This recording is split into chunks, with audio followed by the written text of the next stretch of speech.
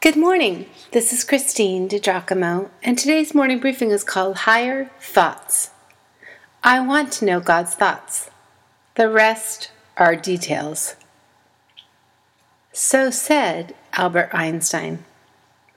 Think well. Sometimes it means changing our thinking, learning to think new and better thoughts.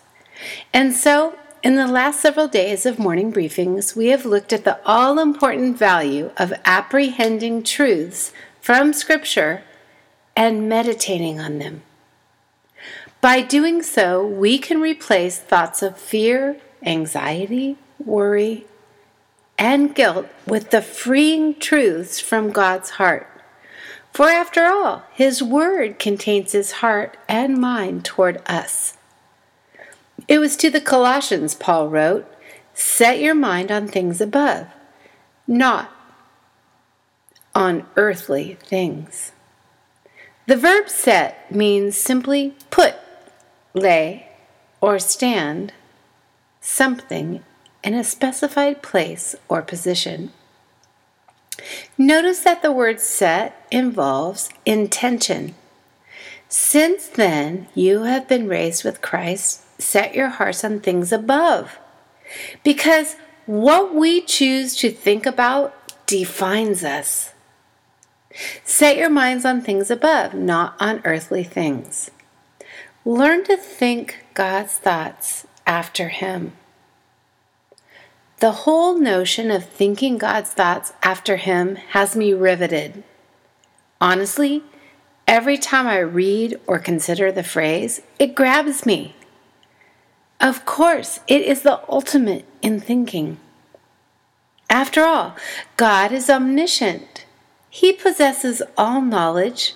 He knows everything perfectly and eternally, all things which can be known, past, present, and future. Where to start with learning to think God's thoughts? An acknowledgement that, as He said, "My thoughts are not your thoughts. Neither are your ways my ways. As the heavens are higher than the earth, so are my ways higher than your ways, and my thoughts than your thoughts."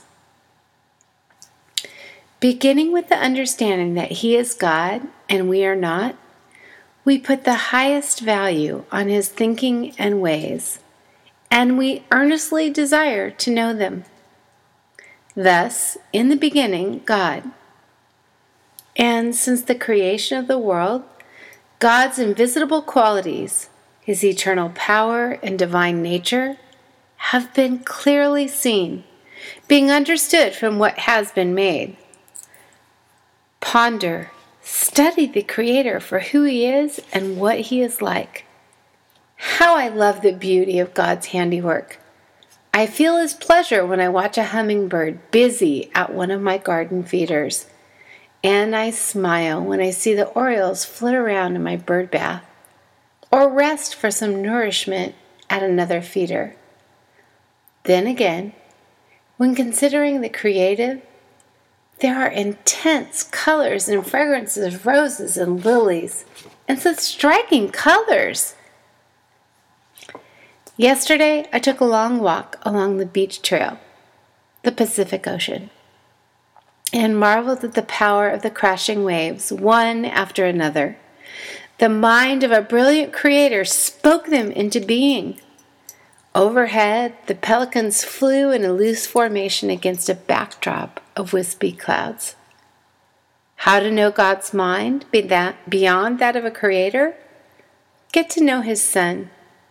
Think of the love Jesus taught and modeled in the pages of the Gospels.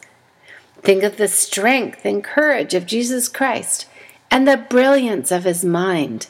How to know God's thoughts? Read the printed Word of God, His love letter to us, and communicate with Him. Pray. Talk to Him and ask Him to speak to you. Listen. Create space for Him to inhabit with you. Long to feel His presence. He will be found by you when you seek Him with all your heart. That's what Jeremiah told us. Set your minds on things above, by seeking to think God's thoughts after Him, for they are the highest of thoughts. Setting your minds on things above, choosing to think higher thoughts, takes training, and training of any worthwhile kind is hard work. People will train for 2 years to run a marathon. Then again, training our bodies is more popular than training our minds. Paul did not back away from the challenge. He said, I discipline my body like an athlete, training it to do what it should.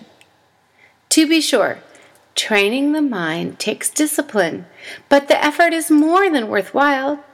Setting our minds on things above isn't overly complicated, but it is a discipline and will need to be cultivated and refined. I love the word and the notion of discipline, because it paves the way for us to become who we are meant to be. Intentionally think about the creative mind of your God today by taking time to look at the colors in a sunset, the effortless freedom of birds in flight. Look closely at the intricate design of petals in a flower, and her varied shades too. Take a closer look at a tiny baby on the street, and muse about how Jesus himself looks and thinks of all of these things.